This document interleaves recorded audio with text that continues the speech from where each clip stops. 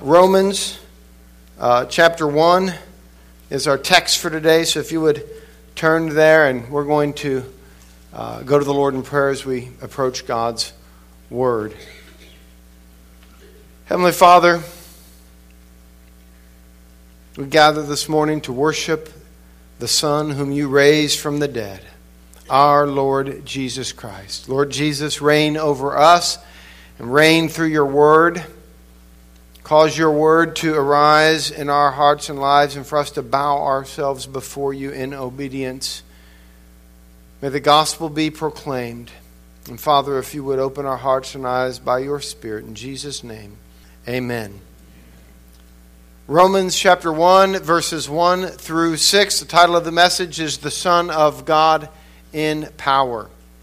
Paul, a servant of Christ Jesus, called to be an apostle and set apart for the gospel of God. The gospel he promised beforehand through the prophets in the Holy Scriptures regarding his Son, who, as to his earthly life, was the descendant of David, and who, through the Spirit of holiness, was appointed the Son of God in power by his resurrection from the dead, Jesus Christ our Lord. Through him, we have received grace and apostleship to call all the Gentiles, that's the non-Jewish nations, to the obedience that comes from faith for his namesake. And you Romans, Paul's writing to the Romans, also are among those Gentiles who are called to belong to Jesus Christ. How can an all-powerful, all-knowing, and good God exist in a world so full of pain and evil? It's a common question raised by many in our culture today. The existence of suffering and evil causes some to think that if God exists at all, either he is not all-knowing, not good, or he must not be all-powerful. And as believers, we can't deny that the world is filled with countless instances of evil and suffering. In fact, in Scripture itself, God's people frequently question God's management of the world. One psalm goes so far as to question whether or not God is sleeping on the job. Many today, when you bring the gospel to them, might ask the question, but what about those who have never heard the gospel? That's usually phrased something like, what about the pygmies in Africa, or some such thing. The Israelites had a different question. I would argue one that's even more poignant than that. Because the Israelites were the very ones that had heard, to whom the very gospel itself had been revealed. The very truths had been given to them in the writings, in the Scriptures. They received the revelation of God. And their question was more like, what about those who have? Forget about those who haven't. What about us? Was their fundamental question. You see, for them, the question was, how can the wicked continue to oppress and triumph over us, the people of God? Have your promises failed, God? Have they failed? Has God rejected his people? Does God lack the power to save? Now, those are hard questions, but they don't come from opponents of the Bible. They come from authors and characters within the Bible. The Bible brings those tough questions to bear. Can God be vindicated from this charge? Can he be shown to be right? That's what vindicated means, shown to be in the right. Justified, we might say. Can God be justified in light of the suffering, in light of the evil, in light of the triumph of the wicked? Can God be vindicated? Can he be shown to be in the right? To put it in another way, is God faithful to his promises? Or has he forsaken his people? Maybe you've wondered. Have you ever wondered if God were sleeping on the job? If you've been around long enough to suffer greatly, you probably have wondered that a time or two. Maybe you've wondered whether or not God's forsaken you. Maybe it's something you've done. Maybe you don't even know why. Maybe you think, I've done everything I'm supposed to, and yet God's forsaken me. The resurrection of Jesus Christ from the dead answers these questions and calls for a response from each of us. How? How does the resurrection of Jesus Christ from the dead vindicate God? How does it show that God is faithful to his promises? How does it show that God is justified and in the right? How does it answer the question about how an all-powerful, all-knowing, and good God can exist in a world full of pain and suffering, to put it another way? I think Paul's letter to the Romans answers this question of God and his faithfulness, this issue of God being vindicated despite the evil and suffering. And we're going to explore it today under two headings. The first is the Son of God in weakness. The second heading is the Son of God in power. And then we're going to explore how we're called to respond to the resurrection under the third heading, the Son of God as Lord. So the Son of God in weakness, the Son of God in power, and the Son of God as Lord. So if you would, let's begin under the heading, the Son of God in weakness. Focus in on verse 3 here. I want to read verse 2 and 3 again. The gospel which God promised beforehand through his prophets in the Holy Scriptures regarding his Son, who as to his earthly life was a descendant of David. The gospel speaks of two stages of Jesus' existence as Messiah, as the Christ, as the Lord who is raised from the dead, the Lord who reigns, the Christ, the Messiah King to deliver the people of Israel.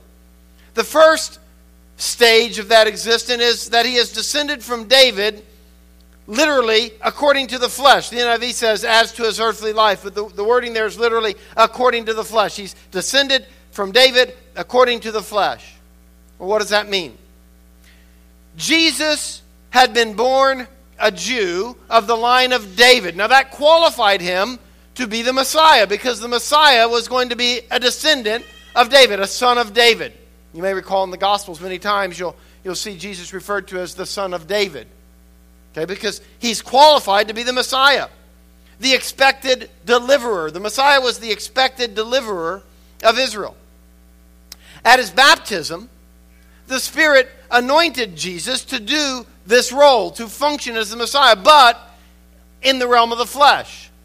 He, in his earthly life, was the Messiah in weakness, or we might say the suffering Messiah. What was this son of David supposed to do? What did Israel expect the son of David to do? Well, the Messiah of Israel's expectations answered to the kind of salvation or deliverance that they wanted. What kind of deliverance did they want? Well, if you were to drive by a church today and the name of that church were Deliverance Tabernacle, you might expect one of two things: that either they focus a lot on exorcising demons from people, or that they focus a lot on addictions and people getting delivered from various addictions. So, Deliverance Tabernacle. If I told you this morning that I was going to talk to you about salvation, you might assume that I was going to talk about how you get to heaven. But neither of those would really encapsulate what the Israelites pictured when they thought of salvation or deliverance. By the way, salvation, deliverance, we're talking about the same thing: to be rescued from something. Okay? The salvation that the Israelites longed for was about something else. The Messiah, in their mind, will deliver us from our oppressors and save us from their bondage and oppression. Their longing for Messiah included this cry: how can the wicked continue to oppress and triumph over us in contradiction to your promises? Have your promises failed, God? Send the Messiah. Show yourself to be faithful to your promises. Deliver us, O Lord. For instance, in Psalm 44, the psalmist pleads, our hearts had not turned back, our feet had not strayed from your path, but you crushed us and made us a haunt for jackals. You covered us over with deep darkness. If we had forgotten the name of our God or spread out our hands to a foreign god, would not God have discovered it, since he knows the secrets of the heart? Yet for your sake we face death all day long. We are considered as sheep to be slaughtered. Awake, Lord. Why do you sleep? There it is. Rouse yourself. Do not reject us forever. Or, for instance, in the 143rd Psalm, Lord, hear my prayer. Listen to my cry for mercy. In your faithfulness and righteousness, come to my relief. See, God saving them, relieving them, rescuing them is all about God's faithfulness and righteousness. God coming to their relief will vindicate God and show that he is faithful to his promises. Do not, verse 2, it continues, do not bring your servant into judgment, for no one living is righteous before you. The enemy pursues me. He crushes me to the ground. He makes me dwell in darkness like those long dead. Verse 7, answer me quickly, Lord. My spirit fails. Do not hide your face from me, or I'll be like those who go down to the pit. God's faithfulness and righteousness was tied to his promises to relieve his people, to save them, to deliver them. Salvation and deliverance was from enemies that were pursuing them, crushing them, or oppressing them. God's righteousness was putting things right, his people being victorious, the wicked not triumphing over them. By definition, that was righteous. When God delivers his people as he promised he would, that is righteous. Salvation was a matter of whether or not God had rejected his people or whether or not he lacked the power to save. Righteousness, when they thought of the righteousness of God, we tend to think of the righteousness of God as this kind of abstract character that he has. But to them, the righteousness of God had more to do with God's relationship to his people. Is he fulfilling his promise? Is he defending his people? It wasn't just an abstract idea. It had to do with what was going to happen to them that week. The righteousness of God is important. This idea of salvation or deliverance would be more recognizable today in Christian refugees fleeing the persecution of ISIS in, say, Syria or other places, being chased from their homes, losing all their possessions, and their lives being threatened. Salvation to them would likely mean the enemy defeated, ISIS defeated, their homes and possessions restored, the threat of ISIS removed once and for all. That would be salvation. And that's the way that it's much closer to how Israel would have been looking for salvation. In Jesus' day, for instance, it would have meant deliverance from Rome's oppression, from unjust taxation, poverty and hunger, enslavement, and from the crucifixion of Israel's zealot sons. You see, their sons would rise up periodically, and when they were caught by the Romans, they'd be crucified one after the other after the other. That was Rome's way of crushing them with such cruel torture. You want to put it in terms that you can understand it? If you're a Republican, salvation is the Democrats lose. If you're a Democrat, salvation is the Republicans lose, okay? Now, I'm joking, but that gets closer. Now, take that to the power of 10, and you're getting closer to what they would have thought about. I mean, we get all worked up over what's going to happen if. I was reading recently in some church history that I'm studying, and it's just fascinating how, just after the nation was founded, the church began to think, oh no, the whole nation is going to fall apart if Thomas Jefferson gets elected. Well, maybe they were, just a little bit exaggerated in their thinking of what might happen. But they felt they needed deliverance. Well, for Israel, it was much more at home than that because they were killing their sons. It meant they may not eat. It was much bigger than we think of it today. Rejection from God to the Jews, or God lacking power to save, would mean that Rome wins, that they continue to tax, oppress, and kill the sons of Israel at will. Enter Jesus. Jesus as the Son of God in weakness. Alas, a Savior, a Messiah, the Son of David. The Gospels clearly point out that that's who he was. The Son of David, the expected Messiah was to come from that. He's the deliverer. Is this the one? Throughout the Old Testament, the question is raised. Is this one the one? Is this one the one? We get to Jesus. And here he is, and everything's pointing to him. Feeding the hungry masses met their expectations. It put things right. It was a righteous deed. Healing the sick set things right. Their expectations of the kind of Messiah and salvation that they expected might be revealed in the trick question they asked Jesus. But the only reason it would have worked was because of their expectations of Messiah. The question you might remember about taxes. Hey, Jesus, is it right to pay taxes to Caesar or not? And of course he asked, well, show me the coin and so on and so forth. You know the story.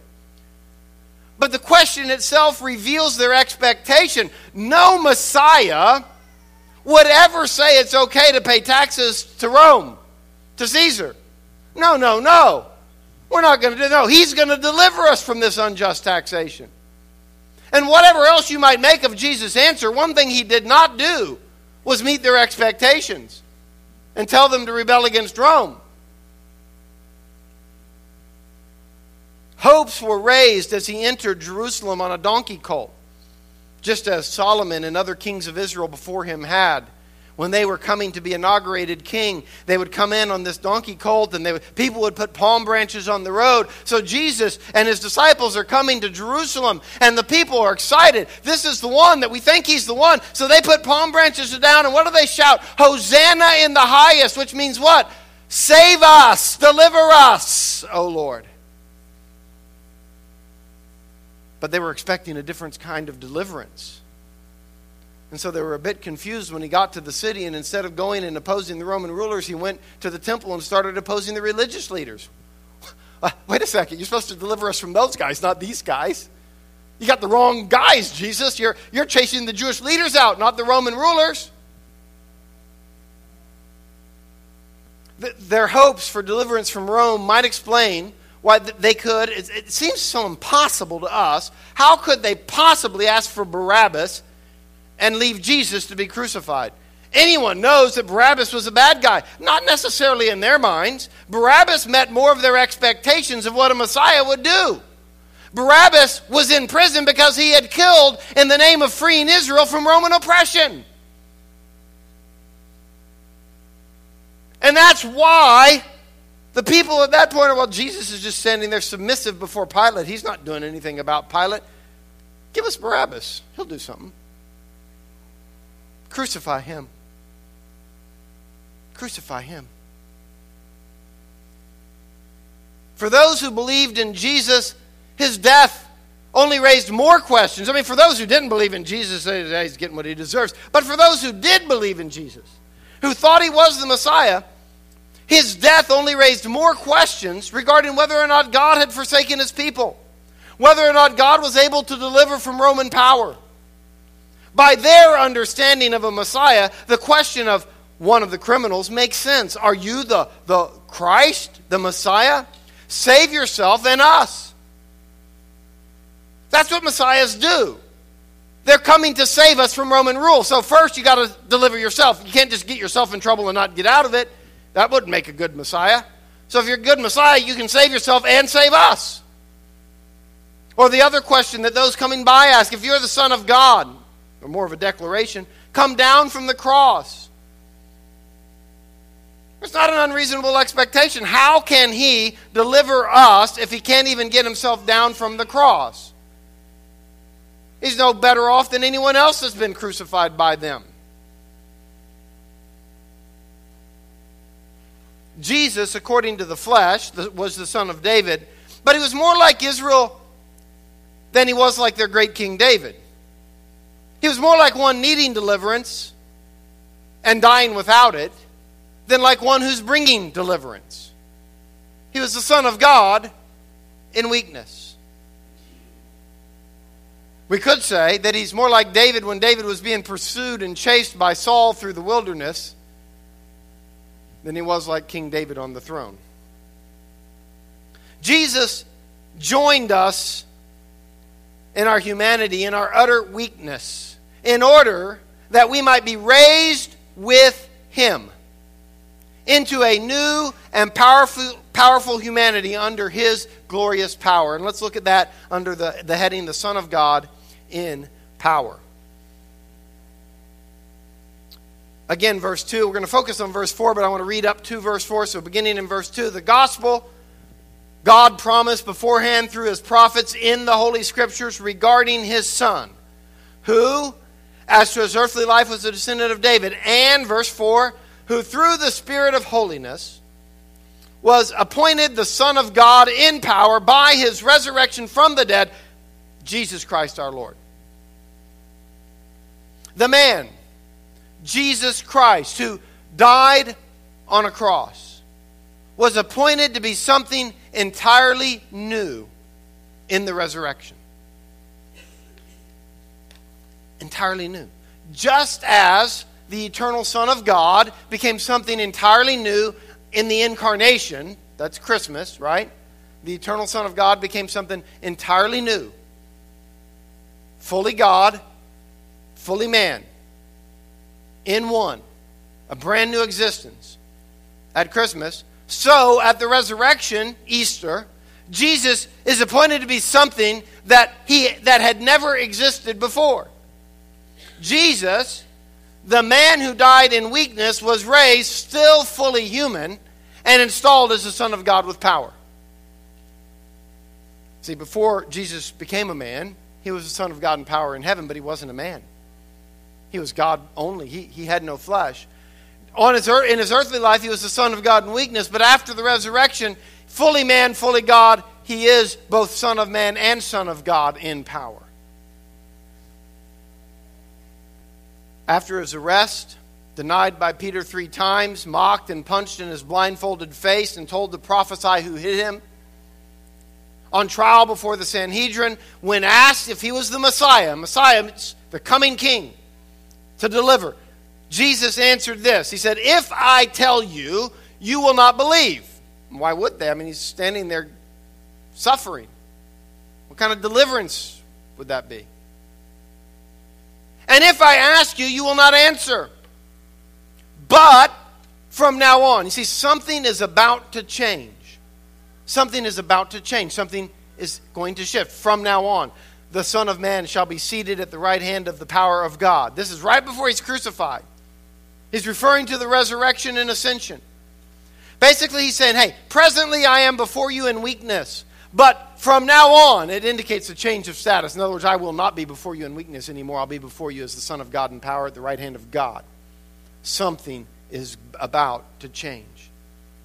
He's still the Son of Man, but the Son of Man has died and conquered death and the grave and is raised to life and seated at the right hand of God. Another way to look at what it means for him to be descended from David according to the flesh might be helpful. Jesus' birth as the son of David in Bethlehem qualified him to be the Messiah. However, his coronation, his crowning as king, Messiah king, wasn't until the resurrection. Jesus was the son of David in the realm of the flesh, but he became the powerful Messiah king in the realm of the Spirit when he was raised from the dead.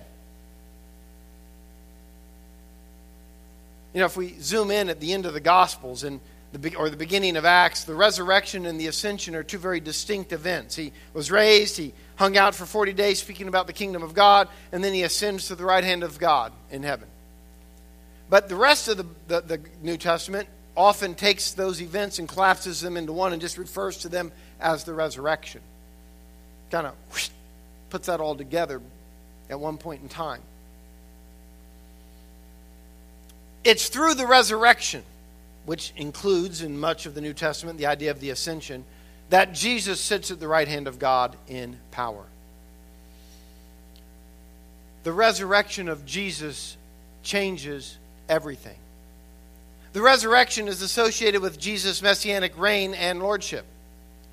I'm going to read a list of scriptures, and I could add many to it, but I want you to notice the association, the connection between Jesus' messianic reign, him being Christ, and his lordship, between him being raised and seated as Messiah at the right hand of God and his lordship. Note, Matthew 28:18. This occurs right immediately before the ascension. Matthew 28:18. All authority in heaven and on earth has been given to me. All authority has been given to him. What happened? He'd just been raised from the dead. He's about to ascend. All authority has been given to him. Jesus, the one subject to the Roman whip and crucifixion, from a human perspective, now he reigns over everything in heaven and earth. Romans 14:9. For this very reason, Christ died and returned to life. There's the resurrection. So that he might be the Lord of both the dead and the living. So that he might be the Lord. Note his lordship connected to his resurrection. Ephesians 1:20 and following speaks of the power which the Father exerted when he raised Christ from the dead, and, note, connected to his being raised from the dead, seated him at his right hand in the heavenly realms, far above all rule and authority, power and dominion, and every name that is invoked, not only in the present age, but also in the one to come. And God placed all things under his feet, and appointed him to be head over everything for the church. Again, note the connection between resurrection and reigning in power over all things.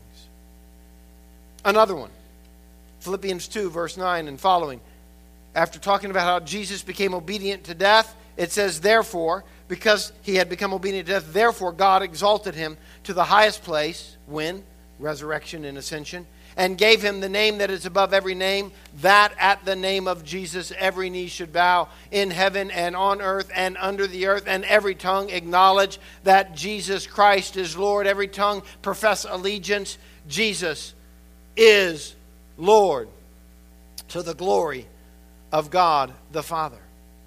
Again, do you see the repeated connection between the resurrection / ascension and the reign of Jesus Christ in power, the lordship of Jesus?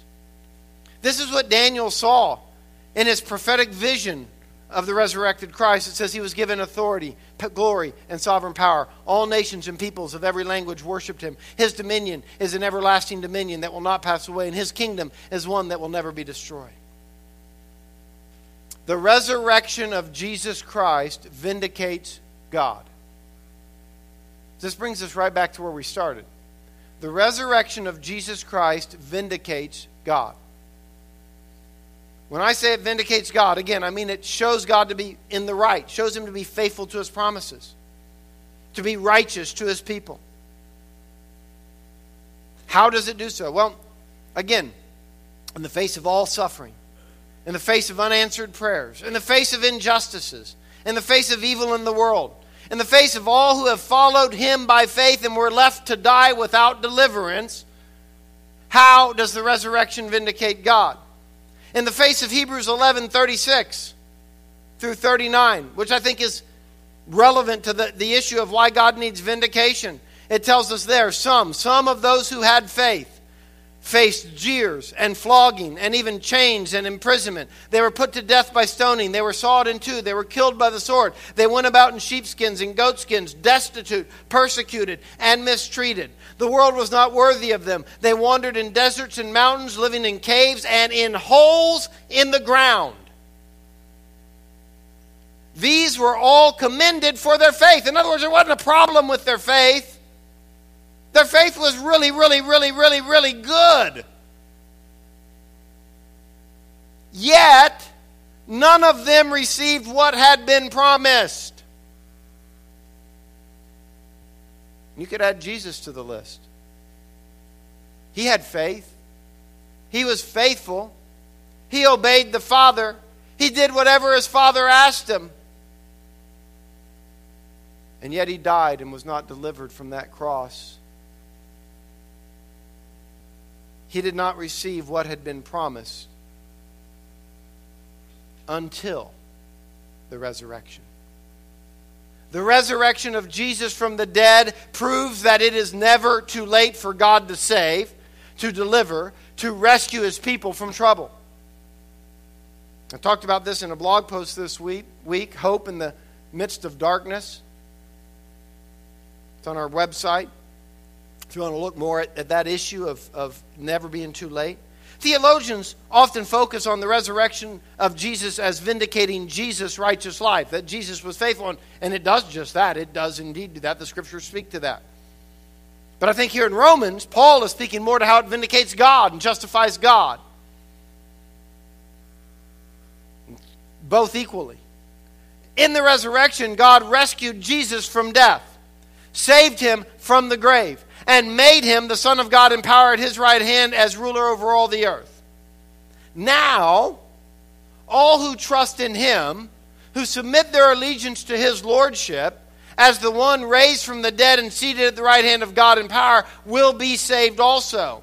They will be raised in him, made like him, as a human no longer subject to death. That's glorious. Amen? Well, we've examined what it means that Jesus was the Son of God in weakness, and also what it means that he's the Son of God in power through the resurrection and ascension. Now let's look. We saw all that in the kind of the middle of the paragraph. Let's look at the beginning and the end of the paragraph and see how we're called to respond to the gospel, to respond to the fact that Jesus Christ is the Son of God in power. And we're going to look at this under the heading of the Son of God as Lord. Look with me at verse 1 again. Paul, a servant of Christ Jesus, called to be an apostle and set apart for the gospel of God. Then jump down to verse 5. The middle part there is what we've been covering, the content of the gospel. Through him we have received grace and apostleship to call all the Gentiles, all those non-Jewish nations, people from all the nations outside of Israel, all the Gentiles, to the obedience that comes from faith for his name's sake. And you also, you Romans, are among those Gentiles who are called to belong to Jesus Christ. Paul is a servant, literally, he's a slave of Messiah King Jesus, the Son of God, resurrected and seated at the right hand of God in power, ruler of heaven and earth. Jesus Christ got Paul on the Damascus road intending to go do harm to Christians, but since he's Lord of everything, he called Paul to be a special emissary of his, an apostle, set apart for the purpose of this proclamation about Jesus' reign. What was Paul's first words? Lord! He recognized who he was. Lord! Paul's task is to call Gentiles, the nations, the non-Jews, to the obedience that comes from faith. Not the obedience that comes from the law, but the obedience that comes from faith. Literally, the obedience of faith. We have to kind of determine, what does it mean, the obedience of faith? And we'll look at that in just a moment. Paul even tells the Roman believers that they are among the Gentiles that were called through the gospel to belong to Jesus, the Messiah King. You see, up to that point, to the time of the gospel, the Jews would have expected that the Messiah would come and Israel would be his emissaries to the rest of the world. And in Israel, they would have to all submit to Israel. But now Paul says that no, even from amongst the Gentile nations, God is calling people to belong to him, to work in his government and to bring his reign to all the world. What a crazy notion. What was radical in Paul's day? And they're called to the obedience of faith. And if you are here today and you're hearing this gospel as a Gentile, Paul, through this letter, is calling you to the obedience of faith also. You are called to belong to Jesus, the Messianic King, the ruler of heaven and earth, the one who reigns over everything and is at the right hand of God. But what is this obedience of faith? Obedience of faith. It's kind of an odd expression. It's not one that we are particularly familiar with, despite the fact that it's been sitting there in our Bibles and the letter to the Romans in a couple of places for a long time. But we're not particularly familiar with it. Paul was a Jew, and as verse 2 told us, he was speaking of what fulfills the Hebrew Scriptures. In Hebrew, there was not a word for obey or obedience as something that was distinct unto itself, as a concept by itself. The word that they had was hear, as in the Shema. Hear, O Israel, the Lord your God, the Lord is one. Hear, O Israel, implied obey, O Israel. You hear and you respond to what you hear. So they said hear. And hear meant obey. But we have in our day and age a concept of obey that's not necessarily tied to hear, although it logically should be. It's not necessarily tied. But obedience is proper hearing. To hear and believe, or to trust the Lord, is to obey the Lord. If I hear Him and I trust Him, I obey Him. Okay? Adam, for instance, we're familiar with the story. He heard the command of the Lord not to eat from not to eat from this one tree in the middle of the garden. He could eat from every other tree.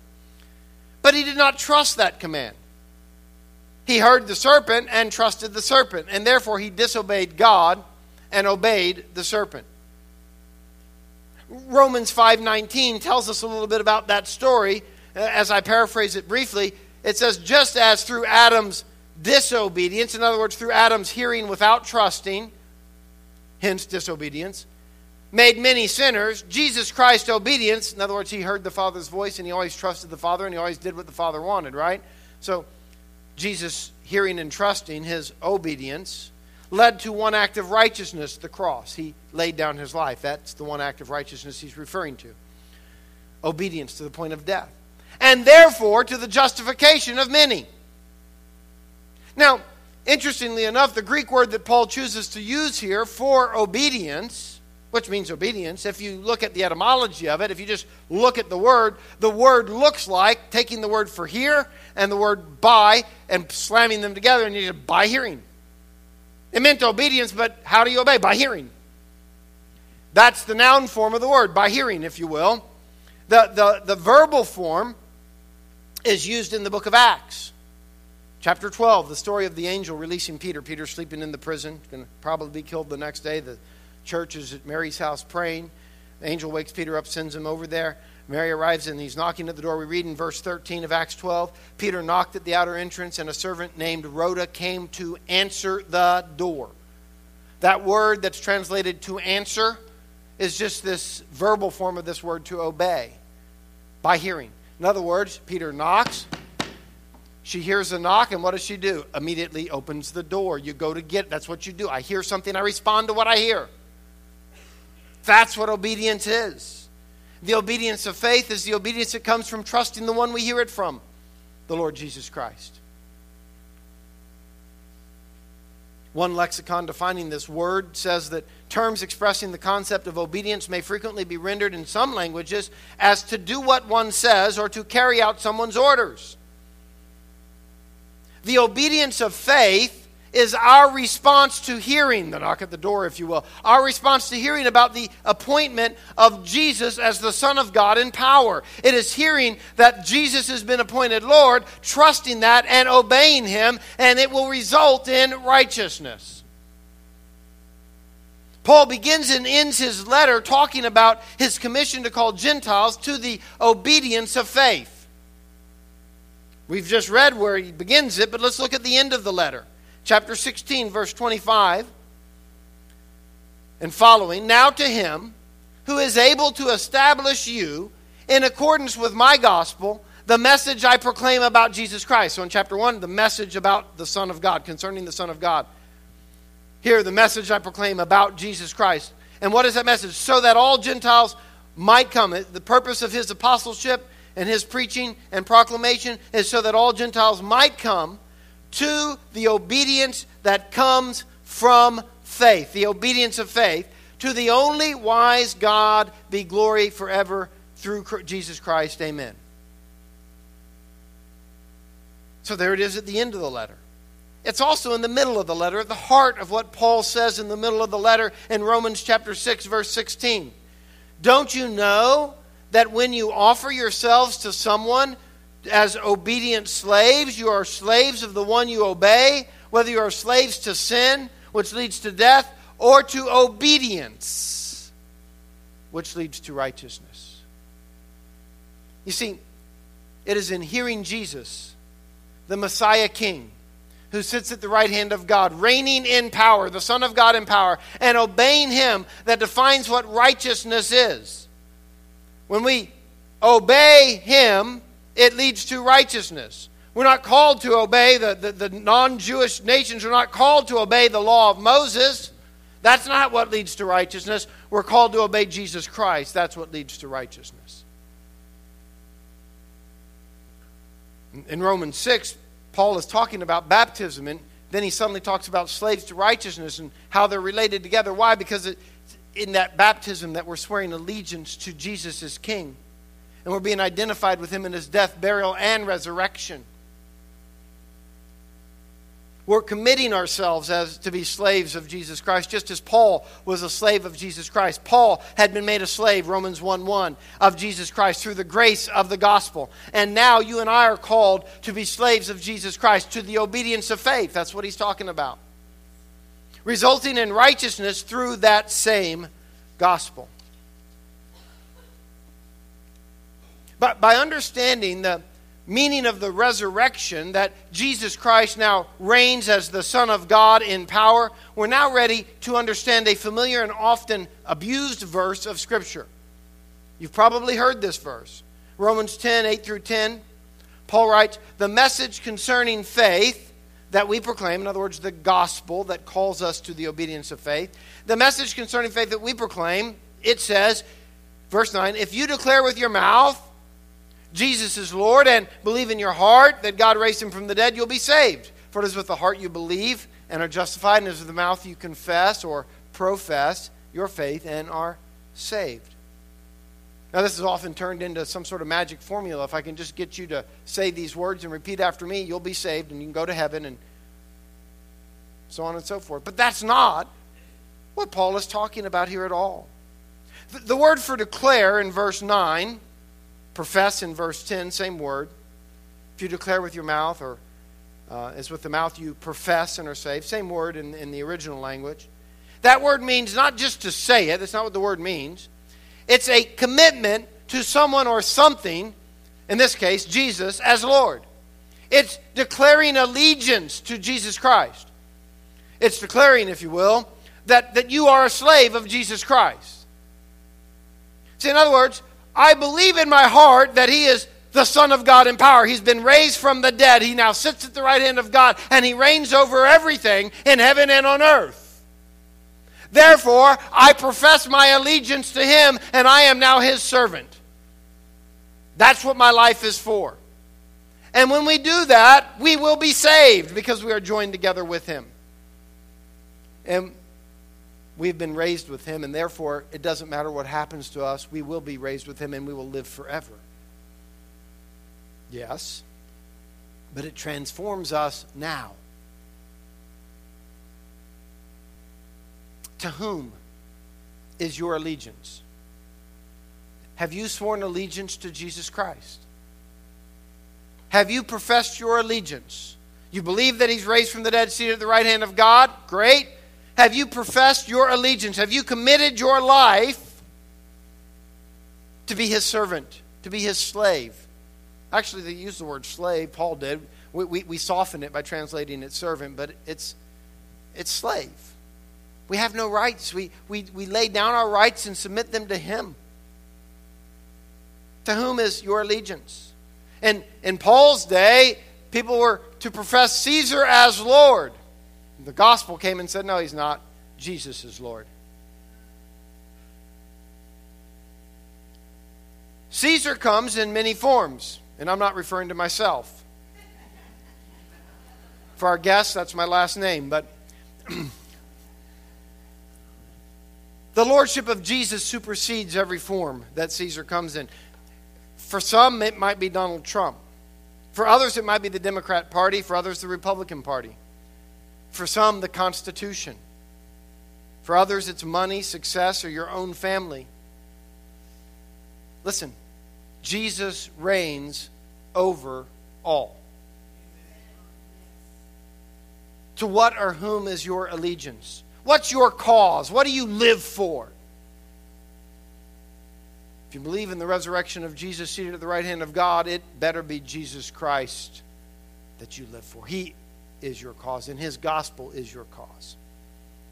The gospel calls you to swear your allegiance to the risen Lord, the one who reigns at the right hand of God in power, to submit yourself to him as a servant or slave unto righteousness. And righteousness is now defined as obedience to Him and His ways. Well, in closing, just a couple of quick thoughts.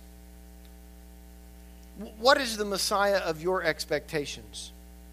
What's the salvation that you're looking for?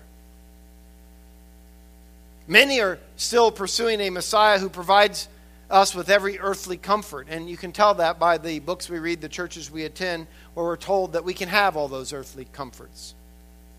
But such a Messiah is not a crucified Messiah, and therefore He's not the one that's been resurrected and reigning in power at the right hand of God either. See, this applies to us right here in Tampa Bay today.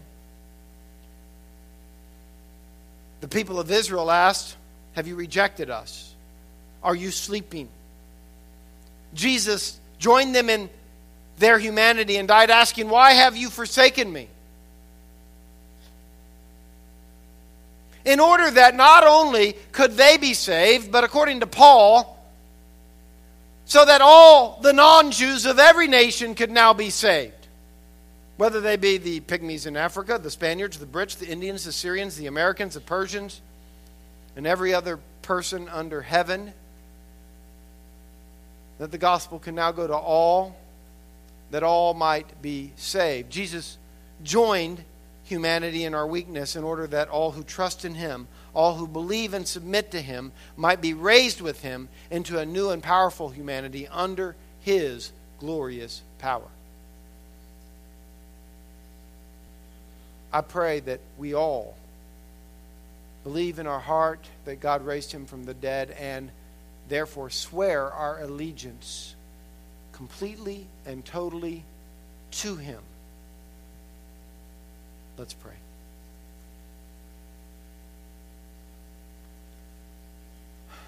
Heavenly Father,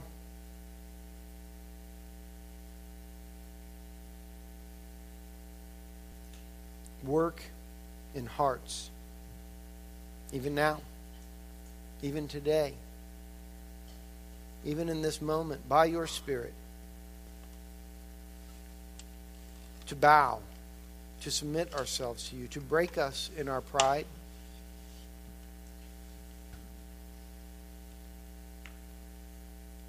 humble us, Lord. In Jesus' name, amen.